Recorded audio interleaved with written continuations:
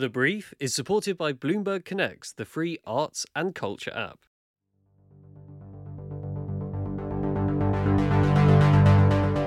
Calls for a royal commission into housing and health as 5,000 deaths caused by cold and damp homes. A new wave of multi-storey industrial developments transforming urban skylines. And the South Korean architect Min Suk-cho picked to design this summer's Serpentine Gallery Pavilion.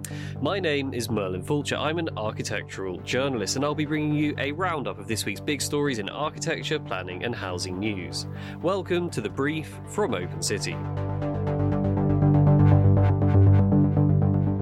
My guest this week is Graham Howarth. Graham is an architect and co-founder of the Sterling Prize-winning practice Howarth Tompkins. Welcome to the show. Thank you. Thank you for inviting me. The Housing Ombudsman in England is pushing for the establishment of an independent royal commission to re-establish the forgotten link between health and housing and, quote, reimagine the future of social housing, end quote. This was reported in The Guardian this week. Richard Blakeway, who as Ombudsman handles thousands of cases of disrepair, squalor and discrimination facing tenants across the country, proclaimed that significant parts of the social housing sector had reached breaking point, leaving tenants in a desperate situation. He said, quote, "The system in some areas is really close to being overwhelmed. The scale of the challenge hasn't been grasped," end quote. Across England, some 4 million households live in social housing. Of these, 380,000 are housed in places deemed, quote, non-decent by the government itself, and 88,000 households are living with serious mould and damp problems, something which has been acutely exacerbated by the recent hike in fuel costs. New research by the End Fuel Poverty Coalition and reported by The Big Issue found that last year alone, cold and damp homes caused nearly 5,000 excess deaths. Blakeway, who was previously Deputy Mayor for London under Boris Johnson, took on the role of Housing Ombudsman 4 years ago, during which time the death from mould of 2-year-old Arab Ishak highlighted the acute crisis facing social housing. In a 70-page report, Blakeway noted how the dramatic growth in casework over his tenure had, quote, turned the Ombudsman into something like an emergency service, adding that there had been, quote, neglect in policy and in the way some residents have been treated, marginalised and stigmatised by the people that are there to help them. The report concluded with a plea to establish a royal commission dedicated to presenting a, quote, single view of welfare, health and housing spend, end quote.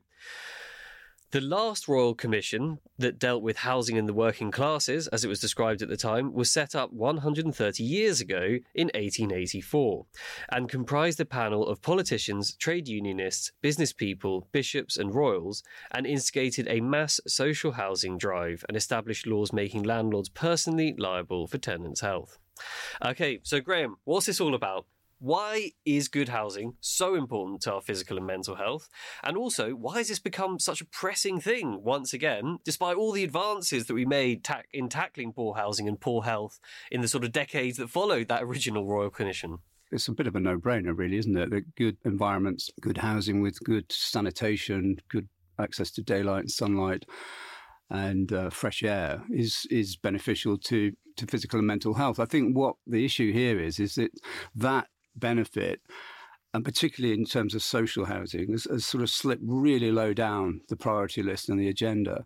And there's a lot of talk about affordable housing, but really the social component of that, what you would probably historically call council-owned housing for low-income families, is really low. It's really low on the agenda, and it's low on the agenda in sort of new build as well. So I think it's quite interesting to just take a slight detour and just look at what new build policy is providing.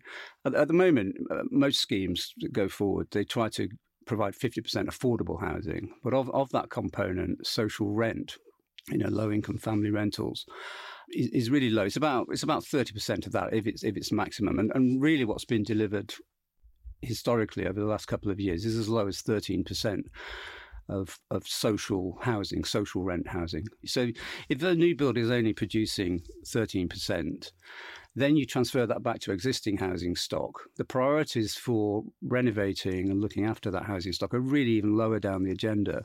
So that while there is some funding available, I think it falls onto each local authority to sort of foot the bill and find the money to do it. And I think they generally struggle to do that from a central funding perspective.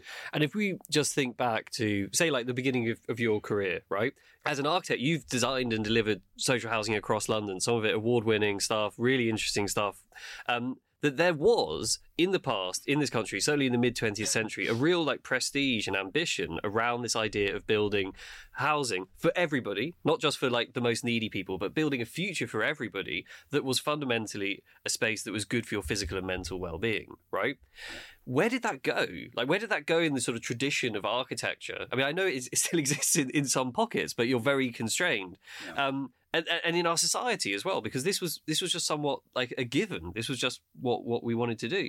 I think the real connection post-war came out of sort of national crisis, didn't it? So we were in a real mess, and we needed homes and we needed health, and there was a direct link there. So the planners that were planning environments at those times took that on board. And where I live in Camden, there was some amazing programs of affordable and social housing. And that went forward, and it was supported at that point by pretty high levels of central government funding.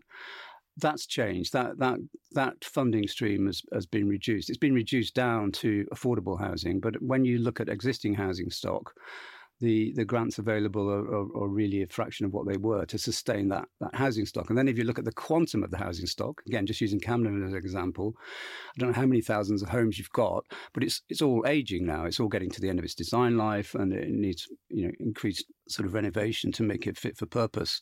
We've also been hit by a lot of tragedy through Grenfell. So post-Grenfell, the Building Safety Act is coming in. Most new buildings need second staircases, and those are now having to be retrofitted into existing buildings over a certain height.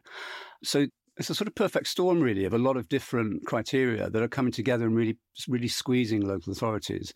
And the fact that local authorities are really strapped for cash means that the social aspect of the housing stock begins to drop down.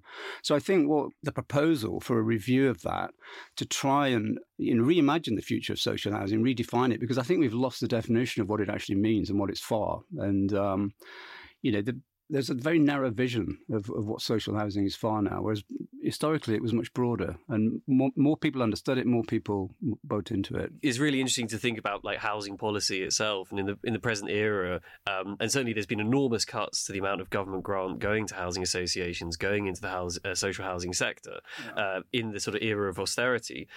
That really there is a policy for home ownership, but not really a viable policy for anybody who doesn't qualify for home ownership. If you do not fit the mold of being able to qualify for a mortgage, which often involves being in a relationship, because often affordable housing isn't even affordable to a single person. It has to be two young professionals. Now, what's interesting, this call for a royal commission is coming from the housing ombudsman. It really sounds like someone at the end of their tether, doesn't it? Because for listeners, like the ombudsman, effectively, if you live in social housing, this is who you write to. If you've sent a whole load of letters to your social housing landlord endlessly, and that we know there's horrific situations that people face, and that landlord has not fixed it, right? And we know they're under a lot of pressure. We know they've got the money shortages and so on and so forth. There are many different reasons why that hasn't happened, but there is also the fact that there's families and people living in those homes who need to live in a healthy home. They've gone to the ombudsman, and then the ombudsman is supposed to hold the social housing provider to account. It does somewhat sound like they're stepping beyond that remit and saying, we need a royal commission. It's like they're almost like sounding the alarm bells. What is the significance of this? I mean, can this be underplayed? I mean, this does seem like quite a big deal. No, I think there's been a huge loss of focus, and really what policy has done is it's reinforced a shift in values. And whether it's a shift in values that people understood was taking place, or whether it's values that they actually hold, but they seem to have lost that connection with social value and welfare, and the fact that not everybody can afford to own a house. This idea of the ombudsman calling for a redefinition, I think, just points to the fact that he uses the expression that it's almost broken, and I think it is actually. And I think people have lost the connection between the benefits of providing that sector of the community with good amenity and good welfare, because it actually benefits us as a society. It takes them off social welfare, it reduces benefit payments, and it increases improves their mental health and ability to be active in society. And I think that was, you compared it to earlier in the century where there seemed to be a much more synergy between those values and what this housing was for, I think has slipped a little bit. Well, not a little bit, a lot, really. And just another story covered by Inside Housing this week is that Lancaster City Council has asked residents of 2 tower blocks to move out of their homes so that the buildings could be refurbished. The buildings are part of a wider 257 home master plan for the area. However, last year, amid concerns over inflation and borrowing and building costs, the council instead decided to sell both those blocks to a developer. That's after residents had moved out on the proviso of them being refurbished. So, Graham, what do you make of this story in particular? Is this an unusual thing, or does this happen quite often? And why are we in a situation where councils are opting to sell off housing stock to developers rather than refurbish it themselves? I think here the issue is the actual spiralling costs of refurbishment. There's a really good carbon argument for retaining existing buildings. And it tends to work better on buildings that are more flexible and adaptable. Housing is kind of a difficult one, particularly high-rise housing, in that there are all sorts of hidden costs, structural costs and building services costs that go with those complex structures. And we had experience in Southwark of a 1960s tower, Maydew House. And we spent 5 years trying to get that to work. And at every point, there was a slow sort of attrition of why it wasn't viable and why it was getting more difficult to do. And the first stage was to try and put 24 private sale apartments on the roof of the building. So on top of a 20-storey tower, you put another 6 stories. And that's extra stories. Yeah. And those would have been timber stories or concrete? It was a steel structure on top of the concrete frame, and that would have generated the revenue. So at the beginning of the journey, and I can see Lancaster Council have probably been on a similar sort of journey. So at the beginning of the journey, the regeneration of the Aberfield estate was predicated on roof extensions on the low buildings and then a big extension on the tower, and then a total refurbishment of the tower. So at the beginning of the journey, it was mapped out. It was, I don't know, the figures broadly say 35 million to do that. As the journey went on, more and more things became uncovered. There was hesitation of moving forward in certain areas. Grenfell happened, so we had to introduce a second staircase. So currently it only has one staircase, so you'd have to put an extra one on to meet the new safety needs. And then the viability of the private sale was questioned. So that went, and the idea was it was more economic to build on an adjacent site with new buildings. So that went out of the tower. And then Arup did a structural report about loadings, wind resistance, and it was just like one thing after another that led to sort of spiraling costs.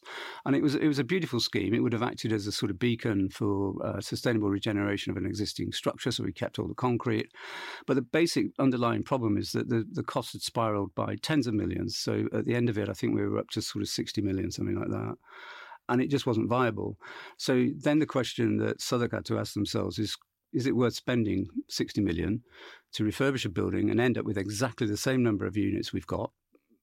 Okay, insulated, really nice. And they were very complex scissor plans. So they went through the building, so they were dual aspect. And in the end, they just couldn't sustain it. So I've seen this journey happen.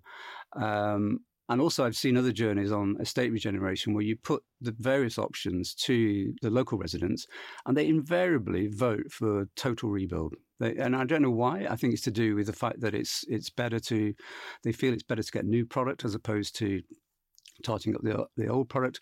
And then you've got this issue that you mentioned about the decant of the population. So people moved out of Maydew House like 10 years ago. It's been empty for so long. They've all been rehoused in Canada Water in new apartments. They really love them. They don't really want to come back to the old estate. It's a really complex journey. So I've got a lot of sympathy in seeing that. Without knowing too much of the detail, I can just see what sort of journey they've been on. And at the end of the day, they say, if we could offload these towers to developers who've got more flexibility, probably slightly deeper pockets, and they'll refurbish them in a way that they have a market for. It might be a PRS or a student accommodation or whatever. I can see why they've done that. And just very quickly, with the current state of the economy, is it possible to do projects like this if one was starting one now from scratch? Or is it simply you wouldn't consider an estate regeneration being extra floors and refurbish? The ones that seem to work are the sort of hybrids where you refurbish the better elements and then you find ways of creating. You have to create the overage really in new units. So there have to be estates that are slightly baggy, that have got sites that you can put. I think the Maiden Lane estate in Camden is quite a good example of what's happening. you just got to be aware of the condition of the existing fabric as well, and whether it's refurbishable or not. And the problem with our building was it just wasn't good enough. It wasn't built to a high enough standard. So we were, it's like restoring a classic car. You know, we were putting more and more money into it. But at the end of the day, instead of having a really valuable artifact, you just end up with sort of what you had before. So it doesn't have that inherent value. So it becomes a really difficult economic equation. So I think it's a better environmental approach. I think it holds communities together. Creatively and morally, I think it's the right thing to do wherever possible. But it's a really difficult journey. And then you've got to keep the continuity of the advocates who are trying to drive it through and the community. You've got to keep them all together for that 7-10 year journey. So it's fraught with difficulty. And I think that's why people just, prefer the site that they can just start from scratch and build, because even that is complex at the moment as well. Among the many crises facing cities such as London, caused by spiralling property prices, include a shortage of industrial spaces, those very spaces needed for new businesses and ideas to grow. It's a shortage that has sparked a growing move towards industrial intensification and the use of multi-level solutions. This was the subject of a piece in the AJ written by this week's guest, Graham Howarth. Dramatic shifts in consumer demand, combined with technological changes in manufacturing processes, have spurred a much-needed reappraisal of how we deliver industrial space in our major cities. The pandemic saw a surge in e-commerce, and with this, a growth in smaller scale third-party logistics providers and last-mile fulfillment centres, all of which require new, highly functional spaces. This comes at a time when competing requirements across cities have resulted in large swathes of urban industrial land being redeveloped for non-industrial uses. I mean, I think Nine Elms is quite a sort of glaring example of that. Massive industrial estate, now it's high-rise luxury housing. As an example, between 2001 and 2020, Greater London lost an area equivalent to over 2,000 football pitches of industrial land, and this was lost to other predominantly residential uses. This lost industrial land would have provided 42 million square feet of commercial accommodation. As a result, we've seen mounting pressure on planning authorities, clients and designers to find new ways of delivering industrial space, with an inevitable move towards industrial intensification and the use of multi-level solutions. Industria, which is Howarth Tompkins and Ashton Smith Associates design building in East London, has become the UK's first multi-storey light industrial scheme. It's developed by Be First, the regeneration arm of the London Borough of Barking and Dagenham. With funding from the Mayor of London, the building contains ramp-up vehicle access for 45 individual workspace units, all located at multiple levels. So, Graham, what's this all about? In the midst of a housing crisis, which we talk about every week on the show, why is industrial space now something we should also be paying more attention to?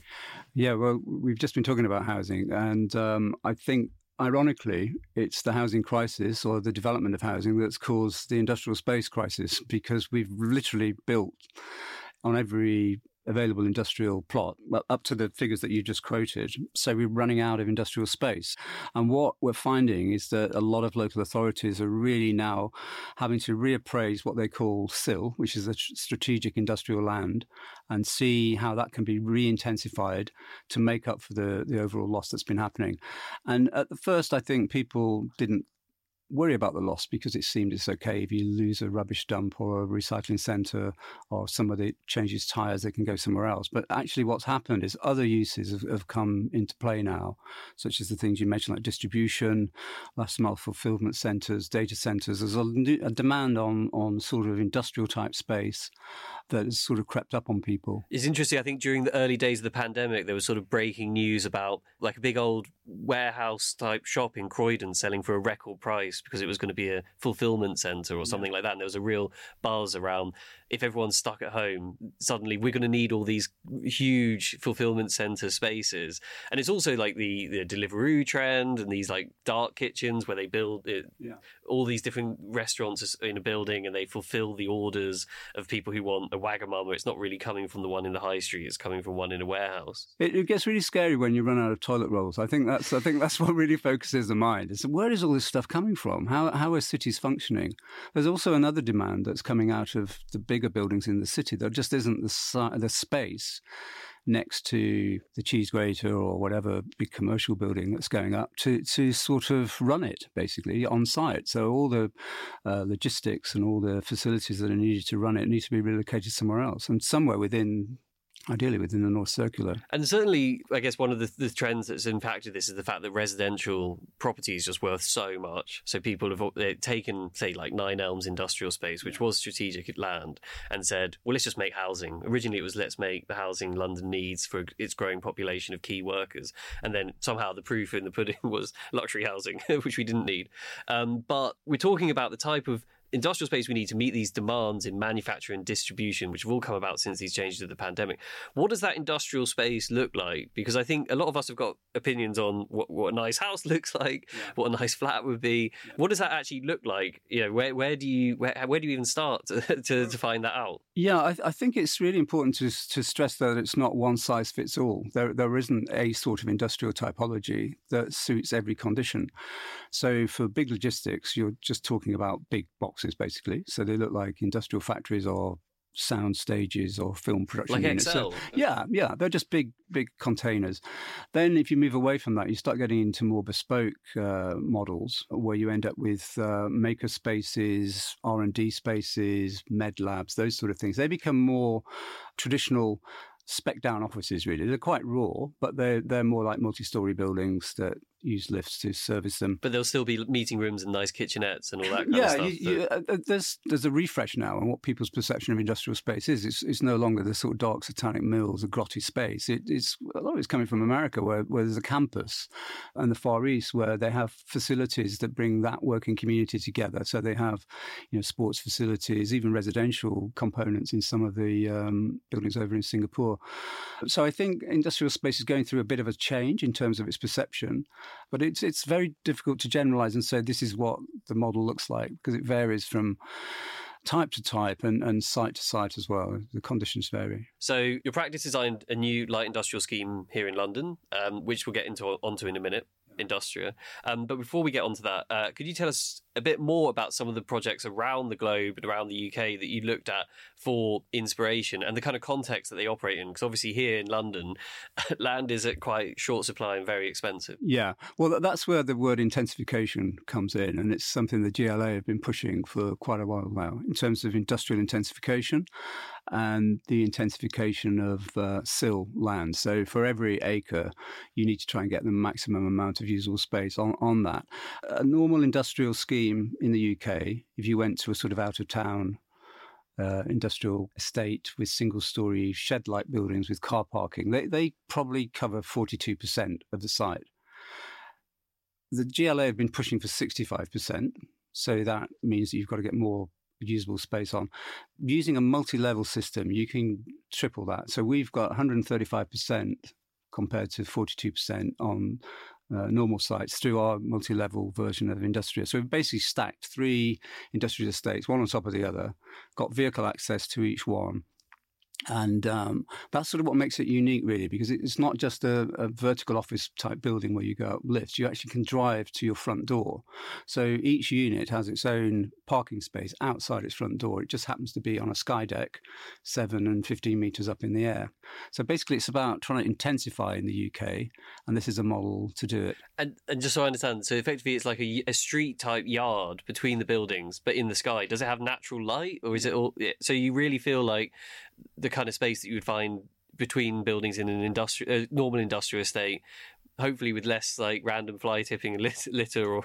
Yeah, first off, the scale is quite impressive. So we're talking sort of 8 metres from ground to first floor. So when you're in that space, although it's got an access deck over your head and it's open at either end, the light levels are really quite good in there, and it feels very, very open and naturally daylit. And it's quite an interesting topic, isn't it? When people think of industrial estates, they don't usually think of them being architect designed. I think there's only a few that I can think of. Like in Lambeth, there's the Zenor estate, which is by the Lambeth Lambeth Architects Department over in Balham. And it's really cool from the 1970s. I absolutely love it.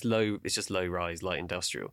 But multi-story over in Broadway Market, there's this Arda Studios, a kind of big GLC block from the 60s, and it was for small craft makers in London's East End, like furniture makers and things like that.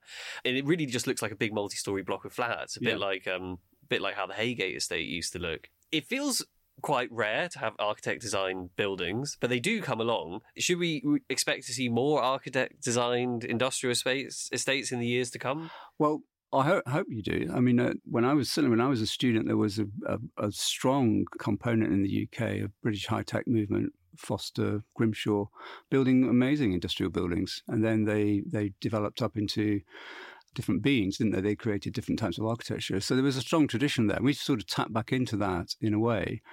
I think the other point was really about what makes our building the first, and it's really this notion of vehicular access to each dwelling. So every dwelling has its own front door, effectively. It just happens to be up in the air, and that's unique as an industrial workspace. If you were a small furniture maker, there isn't a building in the UK where you could have a workshop that you could drive up to. There's gallery access, but that's served by goods lifts, and that's a slightly different typology. We call it a flatted factory, where you've got factories on top of each other. Yeah, it's not unique in the world. There's a lot of that. What did you see around the world when you were doing that research? The one that we really resonated with, and it might have been because it was in Europe rather than in the Far East. The ones in the Far East tend to be huge. They tend to be also dealing with distribution functions. So they tend to be large warehouses, but they do take articulated vehicles and trucks up 3 or 4 stories, and they have spiral ramps at the end. So conceptually, there's an inspiration there about how you move vehicles up. But the one that really caught our imagination was a building that was done in 1989. It was called a Hotel Industriel in Paris by Paul Shemetov. And it's a really obscure building. Nobody knows about it, and it's huge. It's the size of an urban block. It's 3 stories high, and it has vehicle access up to 2 levels, and then it has gallery access above that. And it's a really interesting mixed-use, vibrant urban workspace. And it has all these uses that you were talking about: dark kitchens, fashion manufacturers, furniture manufacturers, wholesale, retail, everything goes on in that building.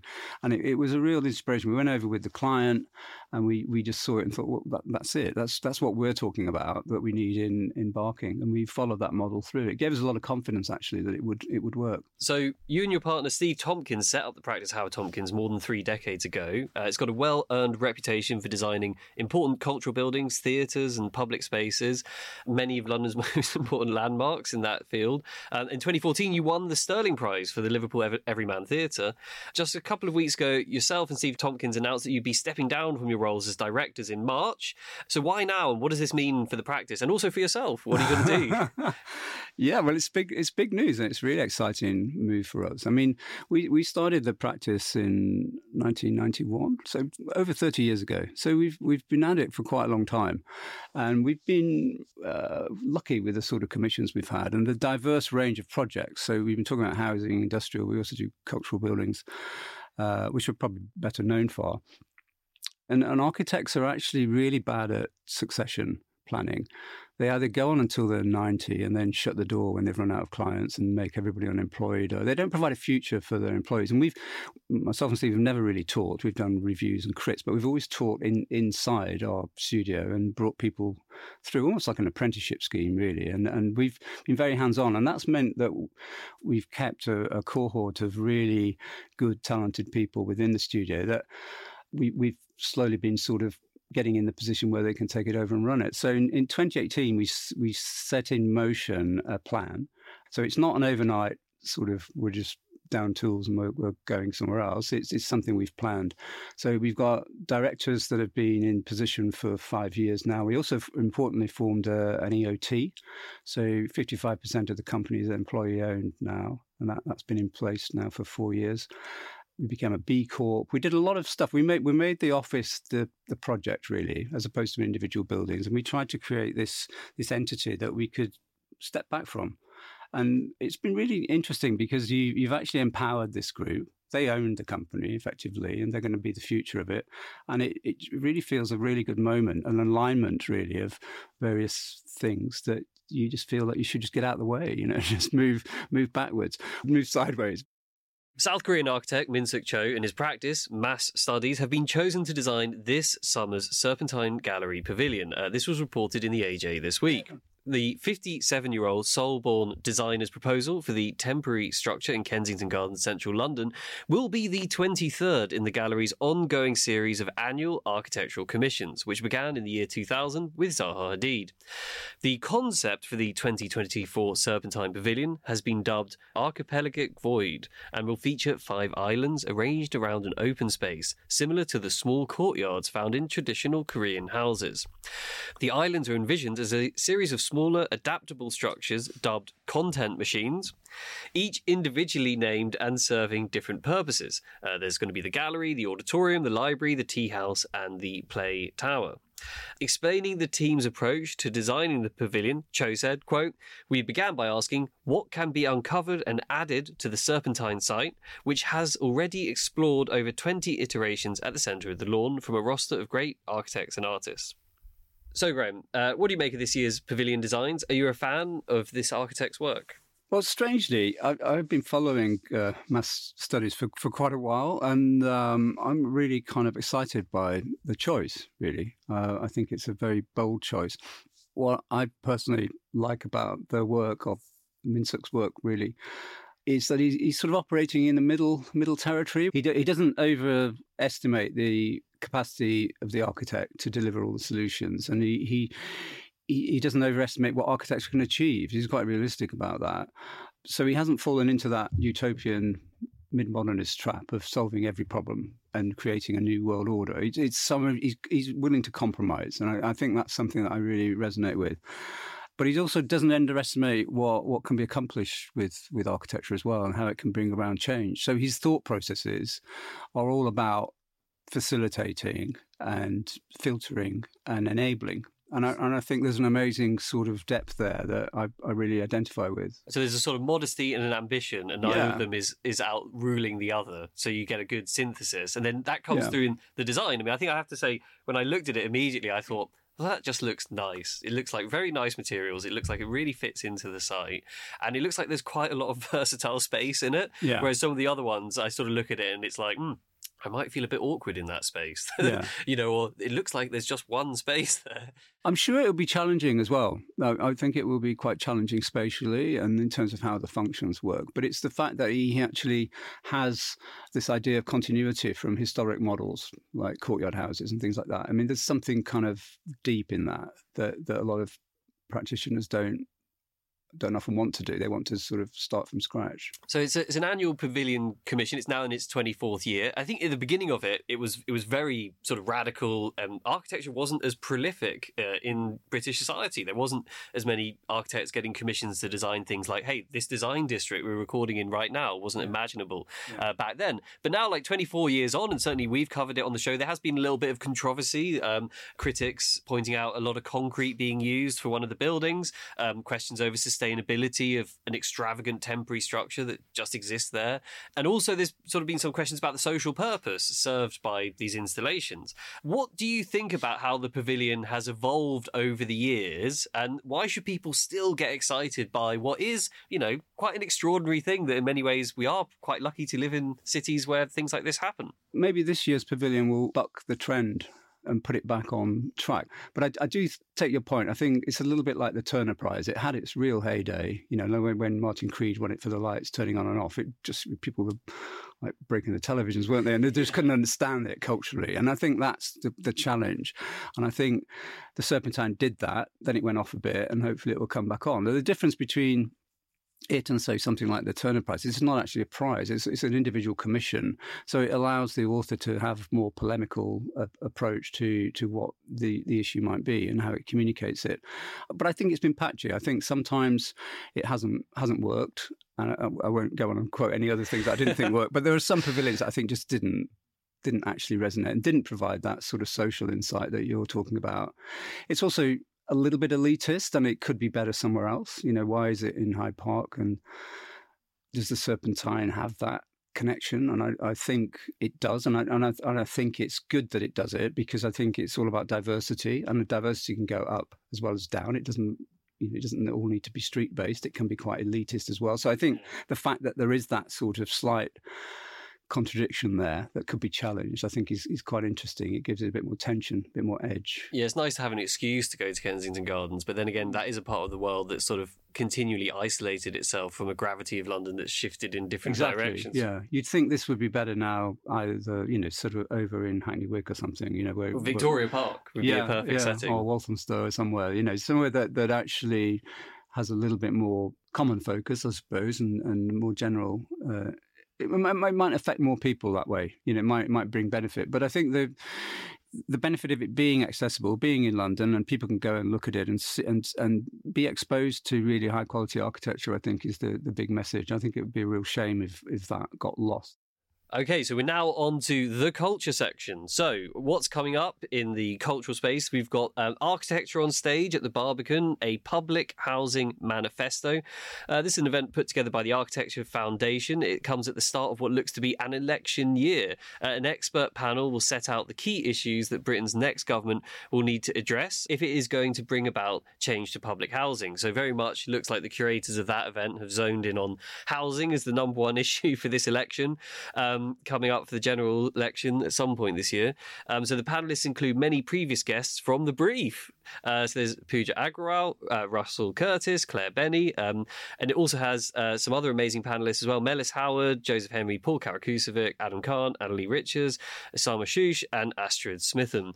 That's Friday the 26th of January at Barbican Hall, so that is coming up very soon. One for the calendar. And then also we've got the Charles Holden exhibition over at Senate House. So there's a new exhibition about plans by the architect Charles Holden for the University of London Senate House. So Holden was really famously associated with London Underground and this sort of era, 1920s, 1930s. This exhibition runs until the 15th of March. It's free to visit. Graham, have you had a chance to go down there for that one? Yeah, well, strangely, through a coincidence, we're actually doing a building on the Charles Holden campus for the University of London for the Warburg Institute, which is a regeneration of an existing building which is on site at the minute. So I went along to have a look at it last week, and it's a really tiny show. It's not very big. It's just in the foyer of Senate House, but it's really interesting. And some of the artifacts that they've dug out, historic models, original drawings from the period, little sketchbooks of Holden's, how he was trying to sell the scheme, and also the iterations that the scheme went through from the original concept through to what was built and what was delivered. It went through lots of different changes. There's lots of controversy as well. He wanted to get Jacob Epstein to do sculptures on the outside of the building. That was vetoed. Then he went to Eric Gill. That was vetoed. And then he finally had to go at Henry Moore, and that was vetoed. So there are all these little plinths on the outside of the tower that are ready to take public art and sculptures which were never fulfilled. There's an amazing film as well of them clearing the site, which is actually quite shocking. I mean, they literally just pulled down massive mature trees on cranes, and I just can't imagine that happening now. But they had a sort of vision that it was very much like a transport infrastructure system. Sort of Holden had come from the underground. He had a campus, so he designed it like he designed the tube system, basically. It was empirical, scientific. And it's at that moment as well in time where there's this sort of very stripped back rational classicism, almost fascist in a way, the sort of architecture that was being produced. It's very much of its time. It's a fascinating little show. So there you go. Charles Holden exhibition on till the 15th of March at Senate House. Graham, it's been an immense pleasure to feature you on The Brief. Where can listeners go to stay up to speed on your writing and your work and other things? Are there social media handles or a website that is the best place to go to? Yeah, we've got an Instagram link and social media link through the Howard Tompkins website. So that's probably the first port of call. Yeah. Fantastic. Thank you for being on the show. No, you're welcome. Really enjoyed it. Thanks very much.